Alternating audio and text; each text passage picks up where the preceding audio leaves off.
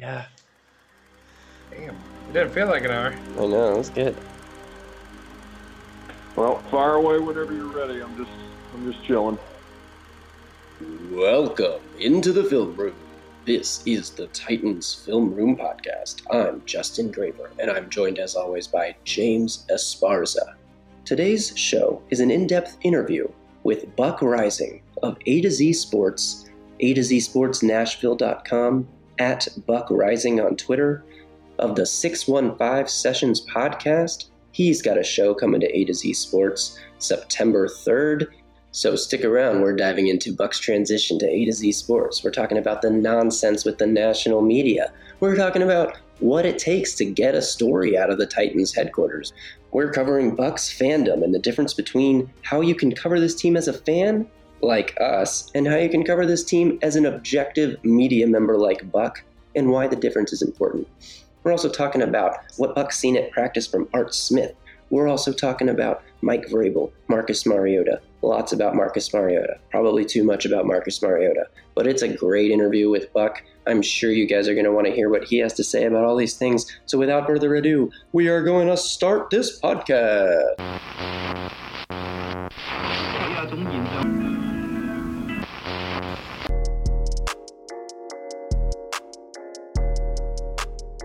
Okay, let's welcome in our guest, Buck Reising from A to Z Sports Nashville, and his podcast, the 615 Sessions, has been kind enough to join us this evening. Buck, how are you doing? Doing all, boys. Appreciate you guys having me. Justin has been a guest of mine before, so I'm happy to do a little home and home here. Oh yes, I love the that what is it? The relationship building, right? The relationship building. It's mostly people working for me for free to make sure that I get content. But, you know, we'll take whatever we can get with it. If it's relationship building, fine. I think the guest list that you're able to get is really, really impressive. If you guys haven't checked out 615 Sessions, search it anywhere you get your podcasts. And it's really great insight into lots of things, not just Titans related, but I don't know. It's great to get your insight from all the different guests you're able to get.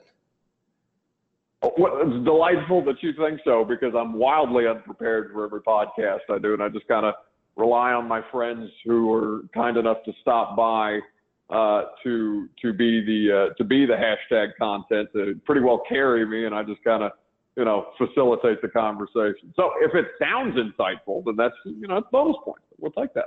I think it's the voice. It's literally all it is. Honest to God, it's the only reason I have a job. Hey man, whatever works, go for it. So you moved from A to Z you moved to A to Z from ESPN. How did that come about? What was anything behind the scenes that you're allowed to tell us about how that transition came about? Yeah, sure. So Austin and Zach, A to Z here locally in Nashville. They used to work for the ESPN radio affiliate in Nashville that I worked for, and I was working midnight to 6 a.m. at the radio station when I first got here and before those guys left to start their own thing. So I had known them for a little while. They'd been doing the live streaming Facebook Live and Periscope show for 3 years before they hired me away in April, and honestly, it's a variety of things. I wasn't happy with how I was being handled at the radio station. I love radio. It's my favorite thing in the world, if I'm being honest, and I'll be back on the radio here in Nashville with 104.5 The Zone starting in September on a regular basis, so I look forward to doing that. But I didn't like how I was being handled. I didn't like how management was treating my Titans content as opposed to the hockey stuff that they have, and that's totally understandable on their end because they are the Predators flagship network, and so if you're getting a paycheck from the team, that's typically the way those things go. So it was just we left on good terms when I quit and went to work for A to Z before the draft. I still have great relationships with everybody over there, but I didn't feel like I was being given enough support for my stuff. And so I went to A to Z, and they have literally given me nothing but. I have total creative control over all of my stuff. My version of their Periscope and Facebook Live show will start on September 3rd. So I'm looking forward to that. And honestly, it's getting a jump on what at least I feel like and what they feel like is the next step in our industry. I mean, it's a really, really difficult thing to stay ahead of the trends with media being as fluid as it is. I mean, you guys, Music City Miracles, Justin, you over at Titans Film Room, you guys are emblematic of how many different avenues you can provide content from without doing it through traditional media. And honestly, the radio's a damn dinosaur. Like at some point, that's just going to die. And so I'm looking at this and I'm thinking, well, I haven't listened to terrestrial radio probably since I was old enough, since podcasts were really a thing in like the mid 2000s when I was still in high school and just starting to drive. I'm 26. I don't know many people my age that listen to terrestrial radio. It's all done through podcasts, and podcasts are way more fun media, or not way more fun, but it's a better medium for me because, as you mentioned, I like to have those long form conversations. I like to talk more about I like to do things like play my Titans Looks Like game with John Robinson, which was actually terrifying in the moment. And thank God he said he was cool with it before we started that interview, because otherwise that would have been a disaster for my career. But I like to talk to Corey Davis about the Game of Thrones. I like to talk to Jayon Brown about what kind of shoes he's rocking these days, and podcasts allow me a little more freelance to do that. So no ill will. It's a long way of saying no ill will between me and the local ESPN radio affiliate here, but it was a difference in how I thought I should be handled versus how they were handling me. Right. So now you have to think of 2 captions for every practice video you tweet, right? Oh, it's infuriating because I understand so little about the internet, and Austin and Zach and the team over at A to Z, they're so much better at it than really anybody that we have here locally in the market. So now I have to be creative on social media, which, as you guys know, in terms of my creativity and my ability to adapt to changing technology, I'm piss poor at. So it's been a legitimate learning curve for me as I try and stumble my way around here on the internet, but it's been fun so far, and I need to learn how to do it eventually. So why not now? What kind of rapport do you need to build with certain people in the building if you're going to get anywhere with getting news from the Titans? Like, in terms of breaking news? Yeah. Like, do you have to? Is it just some random like strength training coach or like an assistant, or do you try to go to the media manager? Or I'm not going to ask you to like out your sources, but do you have to get in like on a lower level, or how does that work?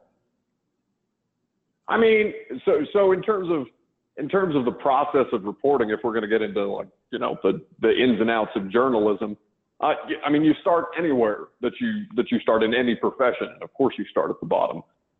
So in my case, I wasn't even going to do this for a living, honestly. And to be totally transparent with you, like, I wasn't that big a sports fan. I just happen to have a voice that sounds good on the radio, and my buddies used to give me shit about it and said, hey, you ought to try radio. So I did it, and here we are. I was a poli-sci major, so I had to kind of learn this stuff on the fly, and my experience probably wouldn't be the same as Kaharski's or Joe Rexroad or the other media members who do this kind of stuff with the Titans. But for me, it was just kind of feeling my way out. And when I first started going to practice, because we didn't have anybody at the radio station, we didn't have anybody covering the Titans on a daily basis. The local NFL team was without a regular presence for the station, and so that was just an opportunity that was created for me. So I was working midnight to 6 a.m. my first year. I was going to practice at 10 a.m. I was wandering through a locker room of professional athletes that I had no business being around, and they could smell the fear on my 23-year-old ass.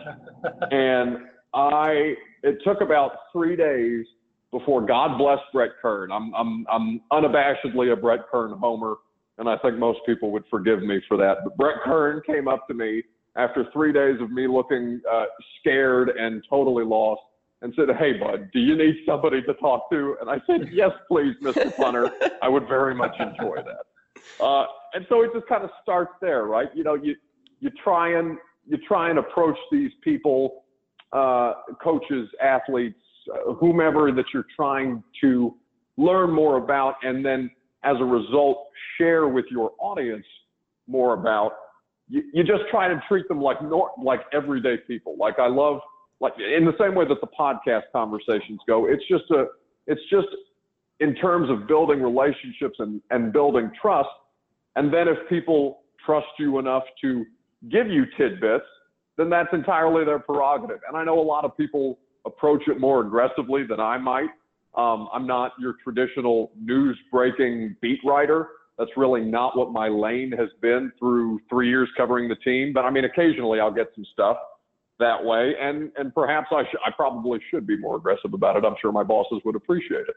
But most of the time it's just letting people get comfortable with you and then trying to not put them in a position to where they are endangering their jobs as a result. Like it's a really difficult thing to balance, because of course you want to be out there first with the Taylor Lewan PED suspension. Like I knew about that about 2 weeks before it broke, and I just couldn't get a third source on it. And it's retrospect and nobody gives a shit about that. But you want to do it the right way. You don't want to burn anybody, and you want to make sure that everybody who is willing to talk to you about that kind of stuff is protected. Because that's what you're trying to do at the end of the day. You're trying to make sure that the people who are willing to give you the information know that they are secure when they are giving you that information. And it's just a matter of being a decent human half the time, which a lot of times I struggle with, but in that particular respect, I've been okay. It's interesting that you bring up that Taylor Lewan thing, because I was going to say I knew that you caught wind of it. I had heard that you caught wind of it early. And it's interesting that it didn't break until Taylor knew it was going to be broken by the national media. But on the subject of leaking out information and teams leaking out information, I sometimes wonder how much the Titans strategically do leak certain amounts of information. But that said, in relation to your last podcast, when you had Steve Lehman on and you guys ranked the ridiculous or the likelihood of the ridiculous rumors that are flying around the national media about the Titans. And since your podcast, there's even been more crazy, like national media, I don't know what to call it, disrespect, I guess. But like, for example, so there's the three things that you guys talked about, which was Vrabel being reportedly on the hot seat, Delaney Walker being a cut candidate, and the obvious one, which is the open, quote unquote, open quarterback competition. But then Fox misspelled Mariota's last name on their graphic this in the game this past weekend between the Seahawks and the Vikings. They put two T's in Mariota. Chris Sims' show. Well, listen, you can't even get your damn commissioner to say his name right when he's drafted. I think we're all just kind of punting on that at this point. Yeah, oh, for sure. I just and then even tonight there was a new thing. They didn't have Nashville marked correctly on a map on Fox in this really recording Thursday night's game. So what do you think that any of this nonsense could possibly be driven by intentional leaks to throw people off? Do you think that's something that the Titans actually do, or do you think all of this is just lazy coverage by national people? I mean, it can be both things, right? Honestly, to their credit, and this has been the case even before Vrabel got hired, heading into last season, they are a really, really buttoned up organization. Like, there's a reason that we don't know anything about Harold Landry, even though he's missed. We haven't seen him at practice since August 15th, and he didn't play against the Patriots. And I mean, not without having any actual information on it, I think it's a reasonable expectation that you won't see him on Sunday night against the Steelers. They keep things tight, and it's not just them that do this, right? So let's go back to Week 17. It's one of my favorite examples because it's the biggest one that we've had here. When the entire week leading up to the winning in Week 17, you're playing the Colts here in Nashville, Nissan Stadium. It's arguably one of the biggest, most impactful regular season games that the franchise has had, and then we're hearing locally all week long, no matter who you talk to, it would be it Travis Haney when he was with The Athletic here, myself, Teron Davenport of ESPN, all of us were being told publicly and a little bit privately, yeah, he's going to play Marcus Mariota in Week 17. And then it leaks to Chris Mortensen at like 6 a.m. on game day that he's going to be scratched, and then it's going to be Gabbert. And teams do that.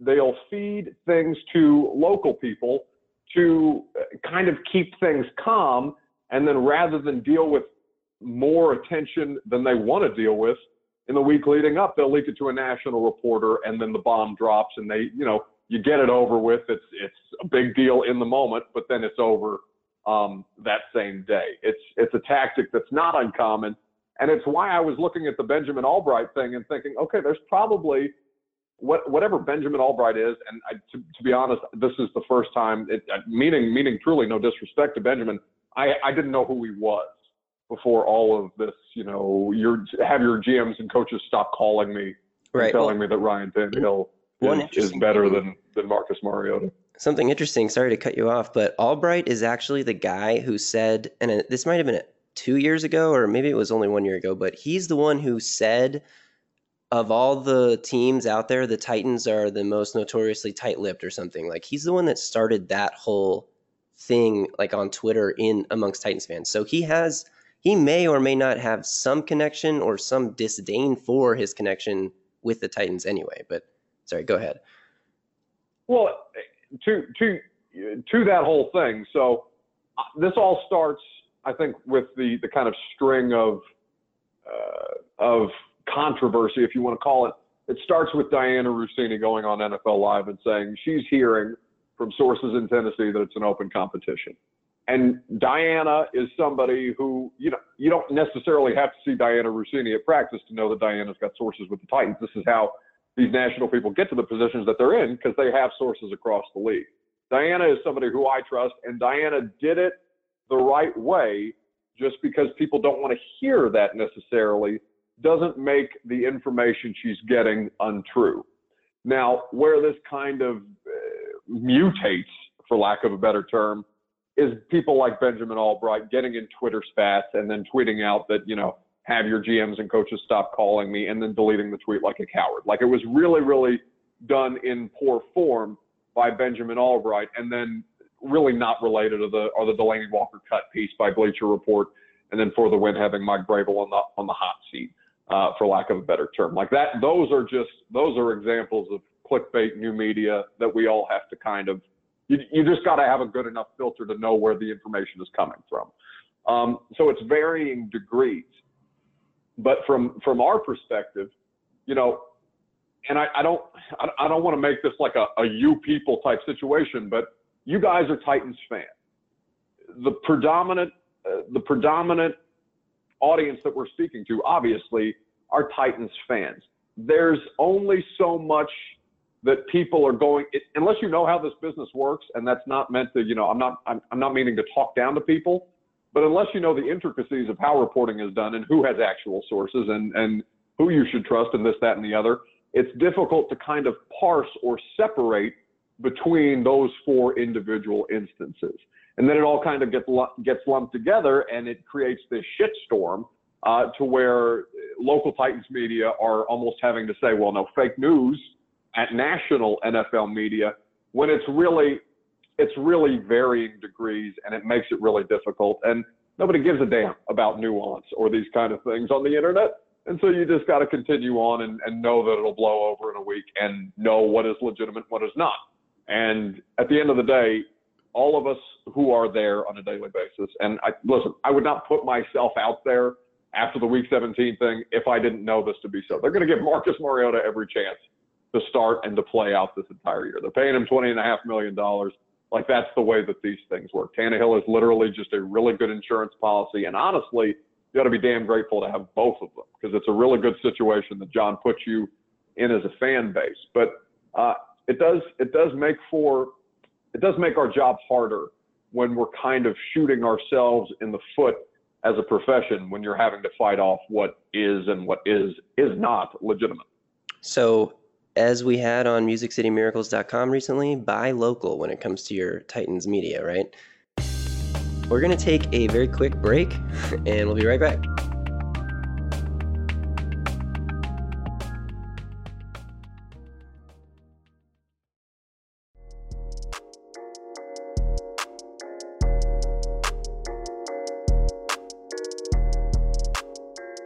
Welcome back from break.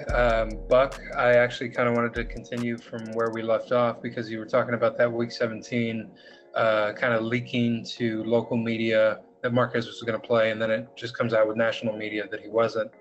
I have a buddy that we were actually arguing about it, and I was starting to get mad about it. He seems absolutely convinced that the Titans are leaking information to the national media that there is a quarterback, like they're trying to light a fire under Marcus, basically saying that there's a quarterback controversy so that he plays a little bit harder, thinking that Tannehill's coming for his job. Do you think there's any validity to that, or is that just complete conspiracy theory, tinfoil hat? It's certainly not the most far-fetched thing that I've heard with all the Titans conspiracy theories that seem to have sprouted wings over the past couple of weeks. But I could be totally wrong because I've only worked with Mike Vrabel and this staff for one full year, and now through a training camp. So there is still a lot that we have to learn about each other.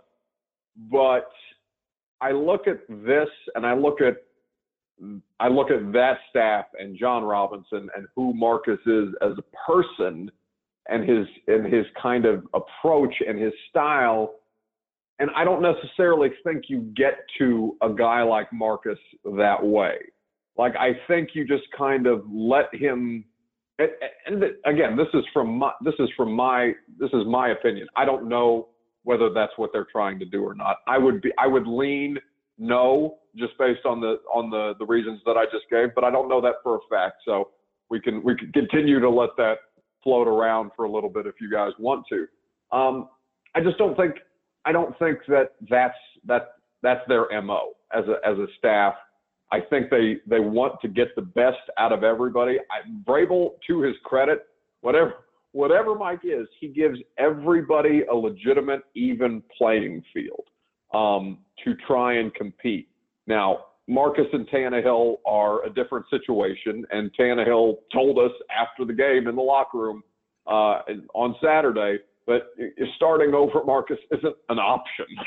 Like, this isn't what he was brought here to do, and he just kind of killed that thing in its crib off the bat. He didn't need to do that, and so that's why I kind of look at that and see, well, no, this is not what they're being told internally, because if Tannehill wanted to be petty, he could have let that fester and say, well, that's really not my place to discuss, or he could have been a little more coy about it, and instead he was definitive and said, no, this is my role here. I understand the opportunity that these guys have given me for potential future opportunity, be it here or elsewhere. We don't know what the quarterback situation is going to look like at the end of the year. And I think they legitimately intend to stick to that plan, because everything that John has done in putting together this year's team has indicated that. So it's a little bit tinfoil hat, but maybe I'm letting my interactions with these guys on a daily basis color my opinion. But I guess that's why you're talking to me. That's pretty much what I said, but a lot angrier.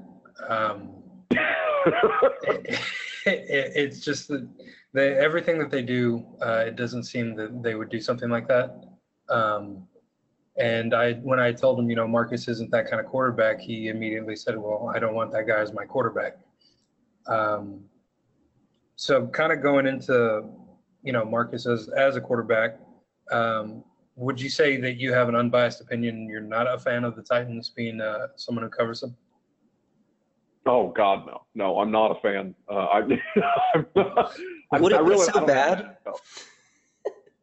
Would it be bad for me to be a fan? Well, hell yeah. Just to be a fan for once. I'm just teasing. Yes, it would actually. No, that to me is the worst thing in the world. And it's, that's not, I don't want to sit here and dump on fans, because like what you guys do is great, and what my buddies at the F Words Pod do are great. Like I enjoy that element of it, and we all have biases. Like there is nobody who is truly to their core objective. Everybody feels a certain way about somebody, and it's going to color how you approach that. That's just the nature of being human.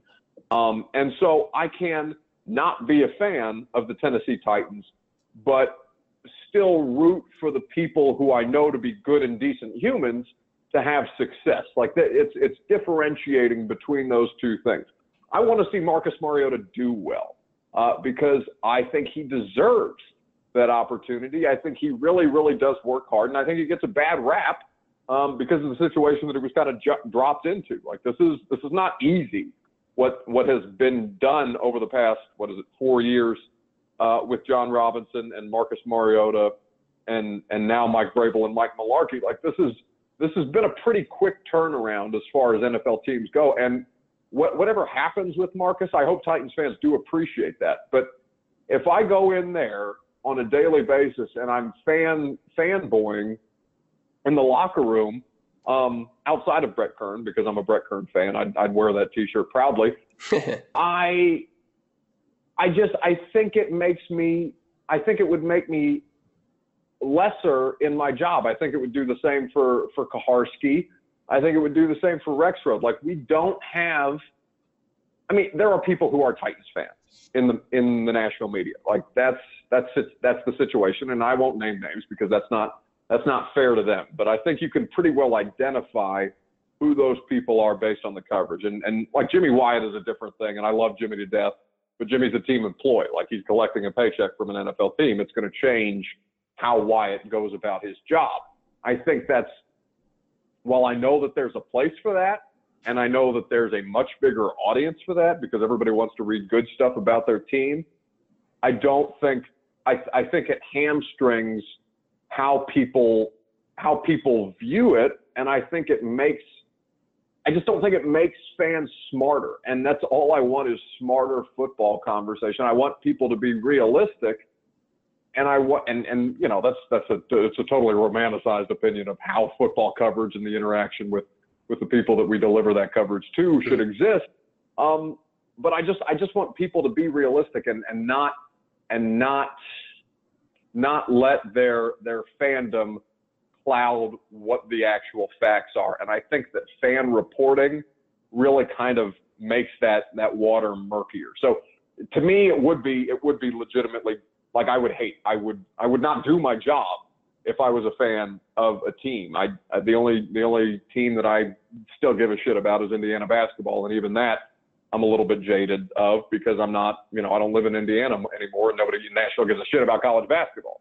So this is just kind of, I don't really have a sports fandom thing to cling to, but at the same time, I do think that for me, at least personally, like I have a little bit of, I can sometimes be unrelatable in that regard, which is something that has been pointed out to me by many bosses and many people in my Twitter mentions.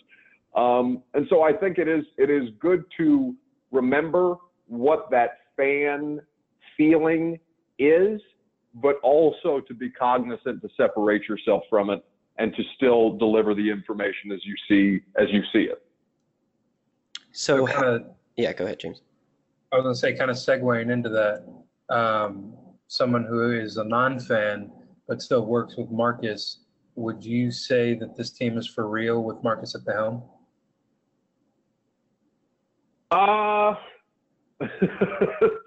The question of for real is so yeah. I guess if I can answer your question with another question, what is your definition of for real? Is it playoffs? Is it Super Bowl contender? Is it AFC title? What is for real? How about this? What do you think happens with Mariota after the season? That would tell us if you think he's for real. I think if he plays well, I think he gets tagged. I don't think, as we sit here today, and based on the conversations that I've had, I think there's really there's really a very slim chance that he comes out of this year with a full-on extension. I know they love him. I know he loves Vrabel.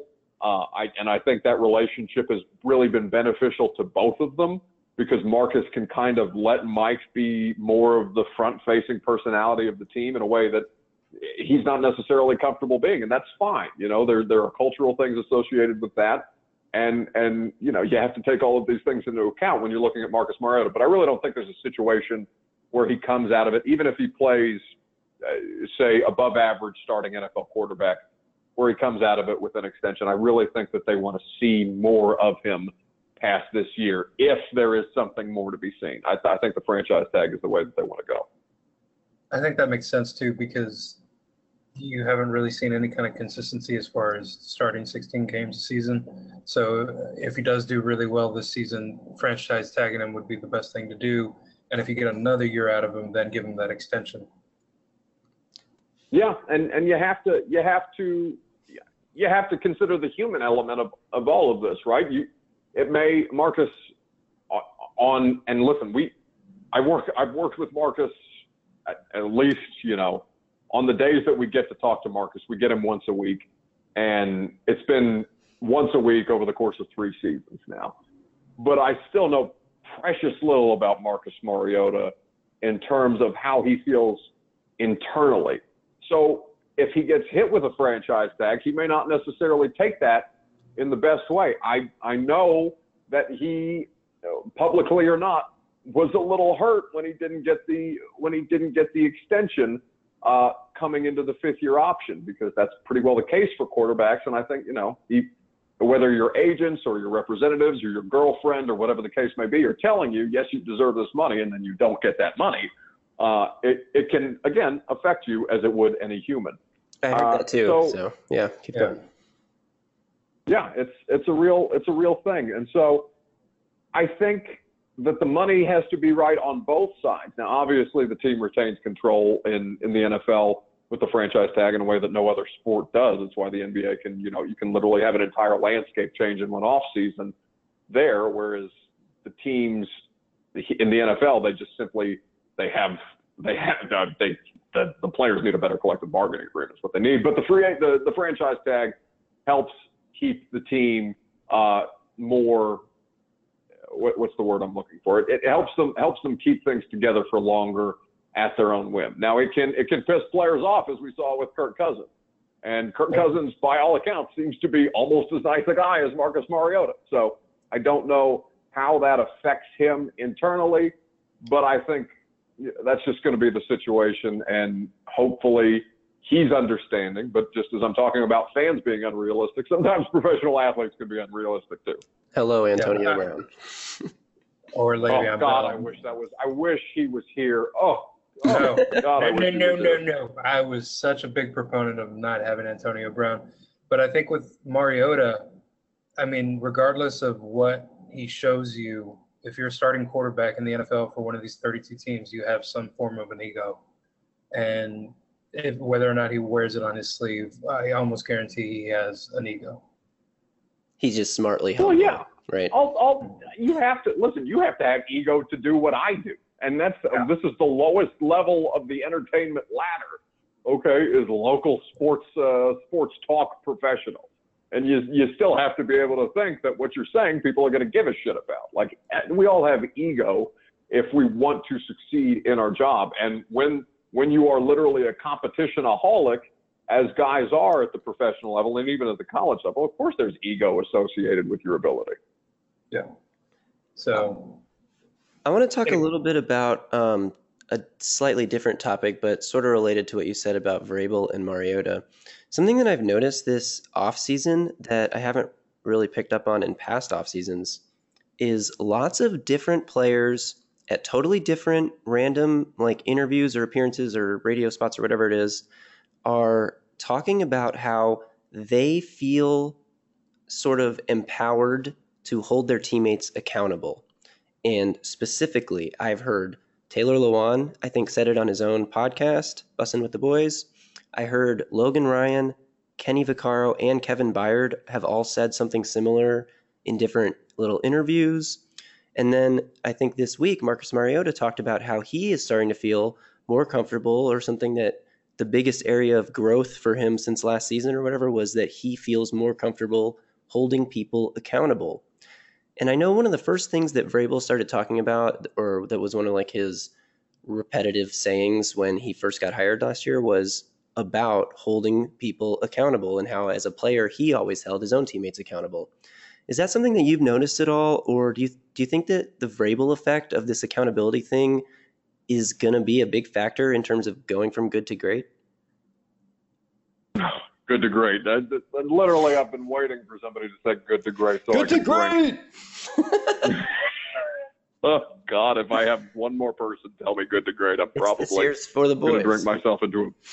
Yeah, that and for the boy. Listen, I've been on that damn bus, and if it's still ringing in my ears, Compton, and congratulations to Will for getting a job finally. Yeah. But yeah, it's Mike permeates everything that team does. He is just he's an outsized human, and he's an outsized personality. And I remember last year, and I don't have the specific quote from him. I wish I did. But he was kind of talking about how he was there to counter Marcus. What Marcus lacks in being overtly vocal, Mike was there to make up for. But I don't think that Mike wants that to be like a thing where he has to carry that all the time. I think he wants to do what he feels is necessary to make these guys feel empowered. Because at the end of the day, Mike doesn't go in the locker room. Like you can say players coach all you want. Mike doesn't physically go in the locker room. It's why he doesn't like us in the locker room, because that's the player's space. That's how he treated it when he was a player. And so he lets them police themselves in their own environment. And I think it's a really, really good thing. It's why you get guys like, and I know Logan Ryan was here before Mike got here, and Lawan was here before Mike got here, and Byard was here before Mike got here. But John has been really good at identifying those guys in particular, guys that you know you can rely on, who will handle their position rooms and hold them accountable, and then transfer those lessons from the veterans to the younger players. I mean, there's literally no better group that you can cite for evidence than the defensive backs. Logan totally changed the way that group operates. It might have been the worst position group on the team when I first got here. I think Bleedy Ray Wilson was still a cornerback. There was a bunch of them that just god awful cornerbacks. And all B.W. Webb. Who'd you say? Oh my God. B.W. Webb. I've almost blacked them out from memory because the defensive back play was so poor. And so they signed Logan to a big money deal for a corner, and everybody, nobody is worth those second contracts hardly, but you're paying on the back end for what the player gave you on the front end. That's just kind of the way that you have to look at these things. But Logan is worth every bit, every dollar in terms of how he handles that room. And he's taught Byard Byard, who already possesses these kind of traits. He's taught Kevin how to kind of take that mantle onto himself to where Logan doesn't have to do it all the time. Logan can continue to help these guys shape their game and to grow, and they're always after practice working together, and they're about as tight-knit a unit as you'll find really across any football team. But they identify players like Logan and Wake, who is the consummate professional, and guys that you can trust to handle their own shit so that you don't necessarily have to police all of those things on your own. And I think Mike, that's the overlying theme above all else, above the fundamentals of teaching football, because he likes to teach football. It's one of the most admirable things about him. You know, even though people just laugh at the chest pad thing when Jarrell Casey and Daquan Jones are beating the shit out of him, he likes the process of teaching, and he likes to see those lessons taken to heart by the players and then translated to the rest of the team. I think that's something that when you look at all the teams in the NFL on paper, and obviously I don't follow any other teams' training camps, so I don't know how many other great coaches are applying these types of lessons and culture things that are boosting their teams more than we can know. But it's something that you can't measure when you just try to stack up these teams and look at the schedule and stuff. And I think it's an important factor that could help this team that I think gets overlooked pretty often when you usually just talk about the players on the field. Yeah. Oh, I mean, of course it does. Football, from my perspective, just having done this for a couple of years now, football, I think, is the sport that we as consumers of it feel like we understand the most, but actually get the least from how all of these things work at a fundamental level. And so it's very easy to overlook those kind of things. But as much as I hate the cliches that football teams and coaches and players traffic in, I mean, this is literally the definition of culture that you're finding. It's just, how do you define culture rather than just saying, oh, well, this is the locker room culture or that is the locker room culture. No, it's actually examining the sociology of locker room culture and how each locker room handles it differently. Sounds like a great book. I think listen. If anybody gave a shit enough to read a book about the Tennessee Titans, I'd write it about last season. But I don't think it'd sell. I think we as Titan fans still owe Mike Mularkey a lot of gratitude for starting this culture, and Mike Vrabel built upon it. That's true. Yeah, I listen, Mularkey, Mike. I only dealt with Mike my first year. Before that was a weird year in itself with the playoff game and him saying that he doesn't feel like he has support from ownership and then not willing to fire Terry at the end, and that ultimately costing the entire staff. Not that wasn't the only reason, but it ended up being one of the reasons why it cost that entire staff their jobs. But Mularkey, they loved him. Delaney Walker still talks about how he loves Mike Mularkey, but he loves Mike Vrabel too. And again, John was hired after Mike Mularkey, but they worked well in concert together until they didn't, and then you have to reevaluate. That's John's job. That's why you hired him to be in the position that he's in. And then he goes out and finds Vrabel, which is even a better mesh because Mike is somebody who is obviously in his first NFL head coaching gig. He's still somebody who you're able to mold, but also has the ability to think differently from what your traditional coach might be. I mean, Mike Vrabel, to his credit, is one of the smartest individuals in football that I've ever had a conversation with. And he's a lot more, I mean, I joke about meathead rage with Mike Vrabel a lot, but Mike legitimately has depth to him in a way that I respect a great deal. And Mularkey kind of started that, but Mularkey was a little more, to be cliche, just a little more old school and a little more set in his ways because that at that point had been his third NFL head coaching gig. And just as we were talking about egos with the players, nobody gets a third job in the NFL. So if you do get a third job, you're probably thinking, okay, this is how I know this needs to be done, especially in my third go at this thing. You're not going to tell me otherwise. Right. But there's also that definition of insanity where this time it'll work for sure. And it didn't. So. Yeah, no question. Switching tracks a little bit, but also just kind of speaking about different coaches and different philosophies and things like that.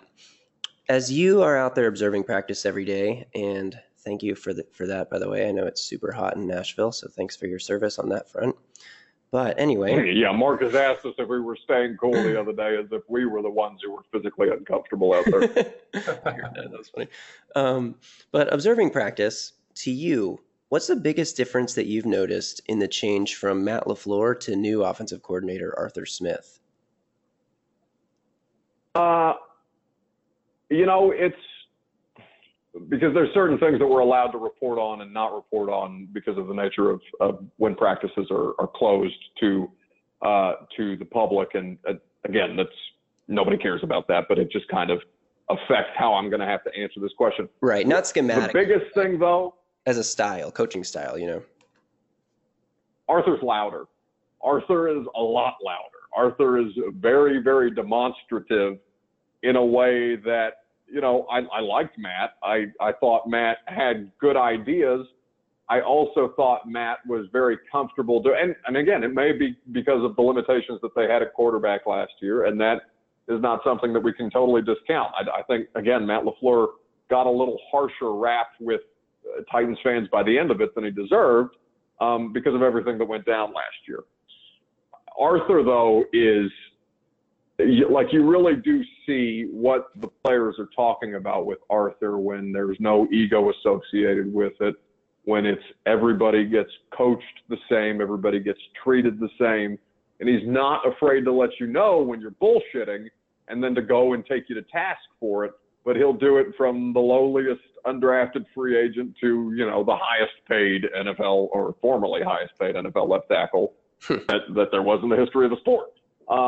He treats all of these guys equally, and he does so in a way that I think is more, it vibes better with Vrabel's style. Like, it's a more, not to say that Matt wasn't hands-on, but Arthur's just more hands-on. And it's fun to listen to Arthur talking to these guys and coaching them up because I feel like I'm learning something, rather than LaFleur, where I'm hearing how long these damn play calls are, and I'm saying, there's no way in hell that they could possibly understand all that. I'm sitting here just kind of listening to it, and I'm not having to put the pieces in place with the play call that it's associated with. Like, this is a whole, it's a less complex, more base form of coaching that I think players respond to well. And that I think over the course of Arthur's career, we know that players respond well to him. And so now it's just us visibly seeing it more,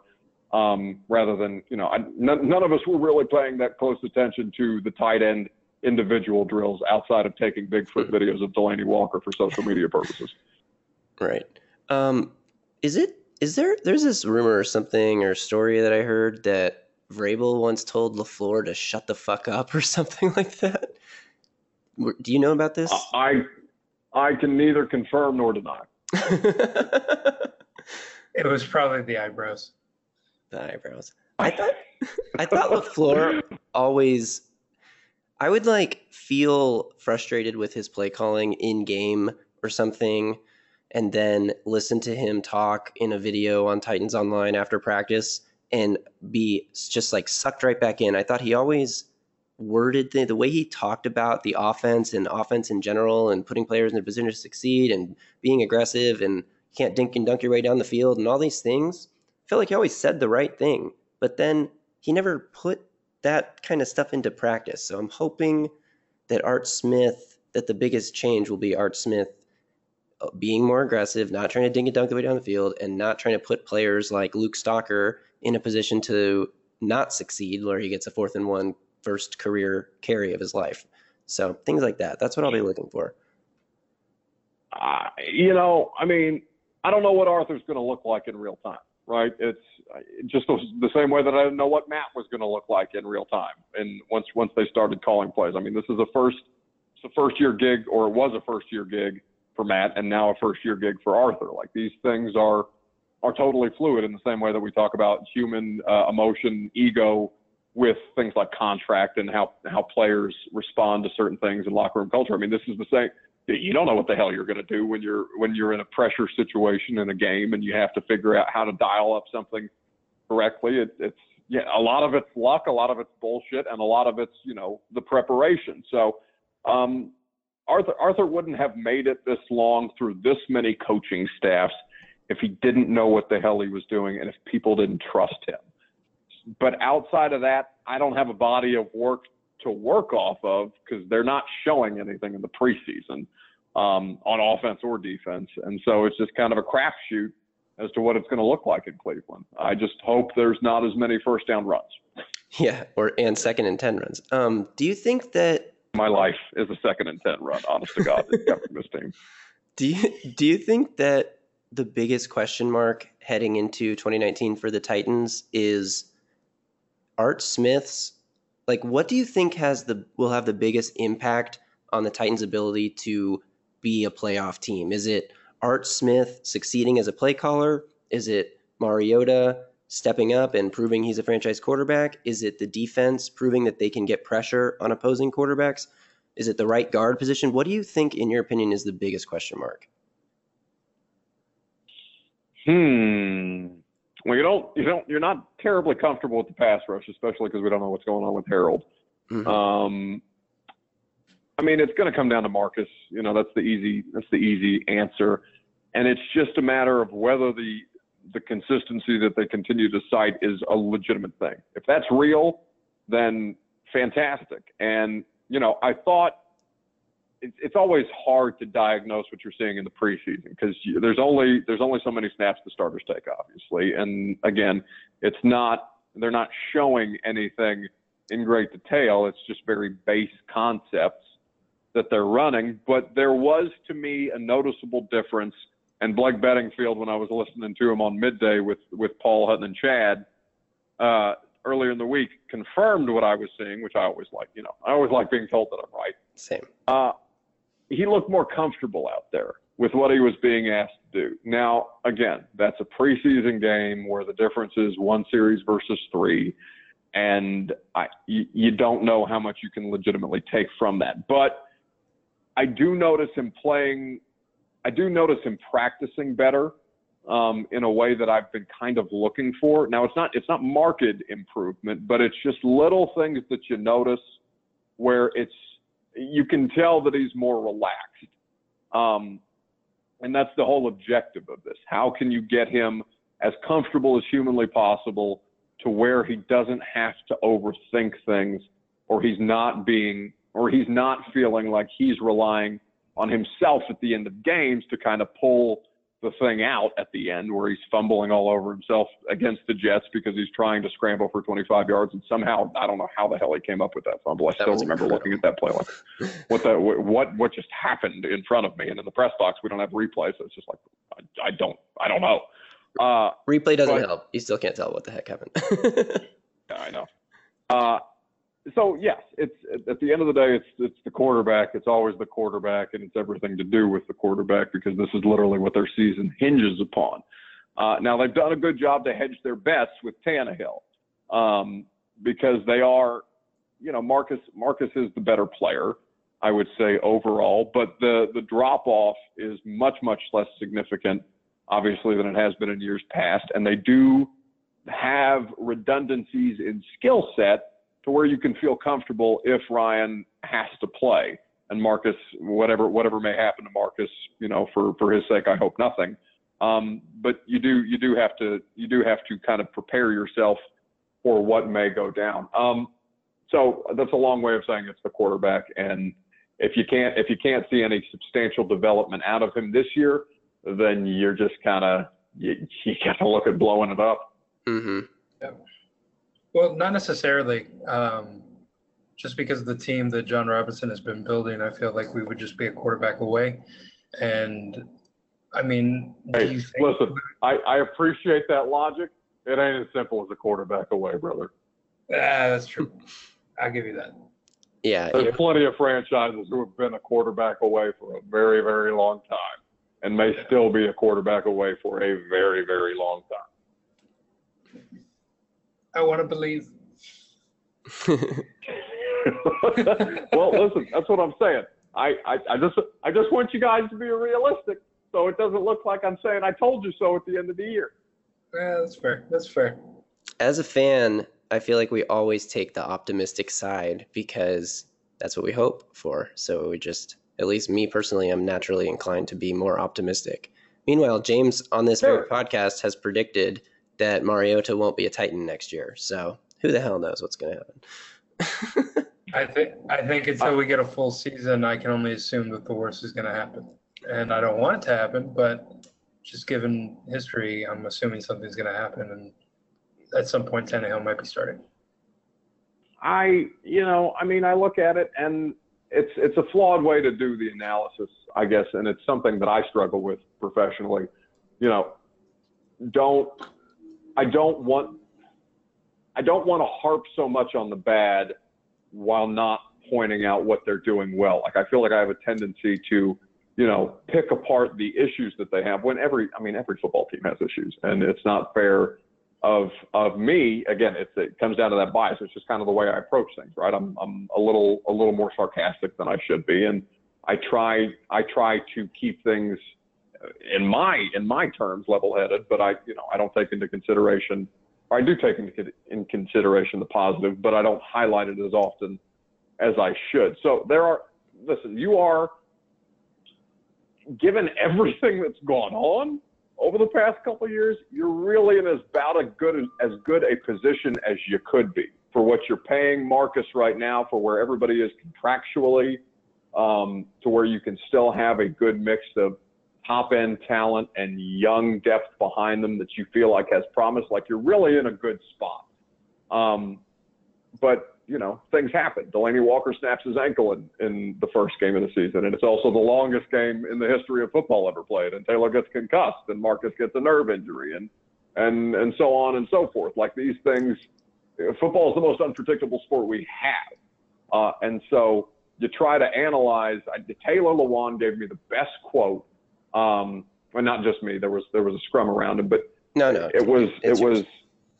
Well, he's actually tweeting me right now because I sent him something nasty about him and Will Compton being Jack and Rose in the Titanic, and so now he's after me on Twitter as we sit here taping this. But Taylor said, and I'm paraphrasing again, I don't have the exact quote, but it was football is the endless pursuit of perfection of something that cannot be perfected. Like, that's just it's an oxymoron, the sport that they play. And you have to take all of that in consideration. And it's why I hate previews and record predictions, because you don't know what the hell's going to happen next week. I don't know what the hell's going to happen next week. It could totally change the tenor of the season in literally one single play. I think it's just ridiculous to try and go through a schedule and predict wins and losses, because you have, who would have predicted last season that the Titans would lose to the Bills and then come back and beat the Cowboys and beat the Patriots and beat the Eagles?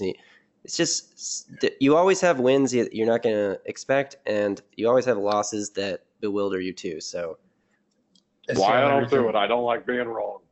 It's the only reason I hate mock drafts, especially like early. I hate mock drafts for a variety of reasons, and then I borderline did one this year because the Draft Network put out that godforsaken simulator that I had 10 of, like a heroin addict. I think we were all in that draft simulator. It was pretty fun though. Oof. Alrighty. Well, we have taken up plenty of your time this evening, and we really, really appreciate you being here for this long, answering all our questions and stuff. You guys be sure to follow Buck Rising on Twitter @BuckRising. Check out A to Z Sports, A2ZSports.com. Is that right? A2ZSportsNashville.com. I still have to correct myself with that on occasion. But yeah, the Facebook Live Periscope show, A2Z Sports Prime Time with myself at 8 p.m. Sunday to Thursday. I'm going to be able to have instant reaction for you guys directly after every Titans game. So that will start on September the 3rd, and the podcast comes out twice a week. Today, it is Jason Fitz of ESPN. It is Amani Hooker and Dane Cruikshank. So all of those will be available to you as soon as you rate, review, and subscribe. That's right. I look forward to it. Cool. Well, that'll do it, I think. We'll do an outro thing later. All right. Good shit, boys. I appreciate you. We appreciate you, man. Thanks so much. Yeah.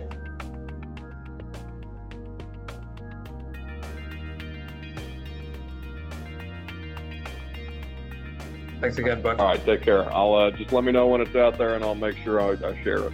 Okay, cool. We'll tag you and everything. Appreciate it. All right, see you guys. Thanks. Have a good one. See ya.